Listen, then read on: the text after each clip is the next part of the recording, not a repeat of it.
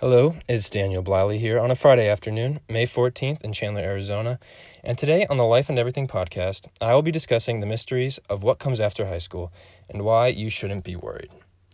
That's always a major question for most high school students as they face down the home stretch of their high school career. Maybe you know where you are going to college, maybe you know what you want to study, or maybe you know that college is the exact opposite of what you want to do. It's of course normal to be anxious about what the future holds, especially if you enjoy the way your life is going right now. Why do things have to change, you might wonder? Because change inspires us to step out of our comfort zone and experience things we never had before. Whether that is college, a job, an internship, or just taking some time to find yourself, we couldn't live our lives without change. Change is the driving force in our lives. In addition to it inspiring us to try new things, it motivates us as well. Without change, the world would be a dark place, and nothing would get done. Take a look at where the world was 100 years ago, and take a look at it now. Do we still have problems? Of course, but that's life. But we have significantly less problems than we did 100 years ago, and that is all thanks to change. If humanity had been complacent, would we have the technology and improved worldviews that we have today? Not at all.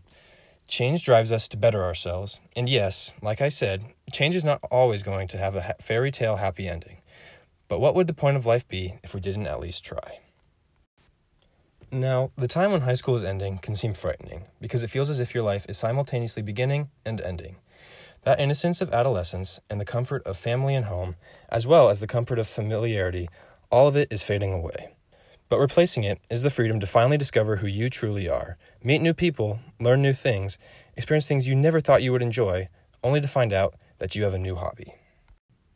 But for most, this is nothing new.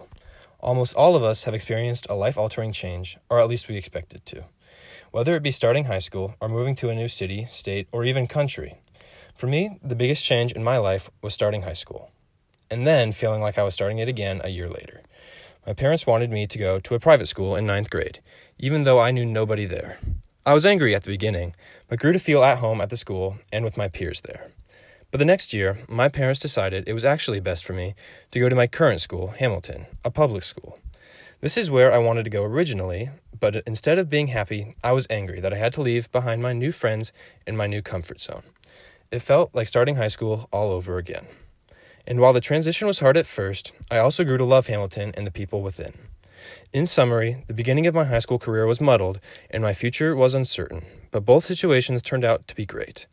What I'm saying is that while you may not know what the future holds for you, or you may not like what it holds for you, us humans have a unique way of taking bad situations and turning them into great ones.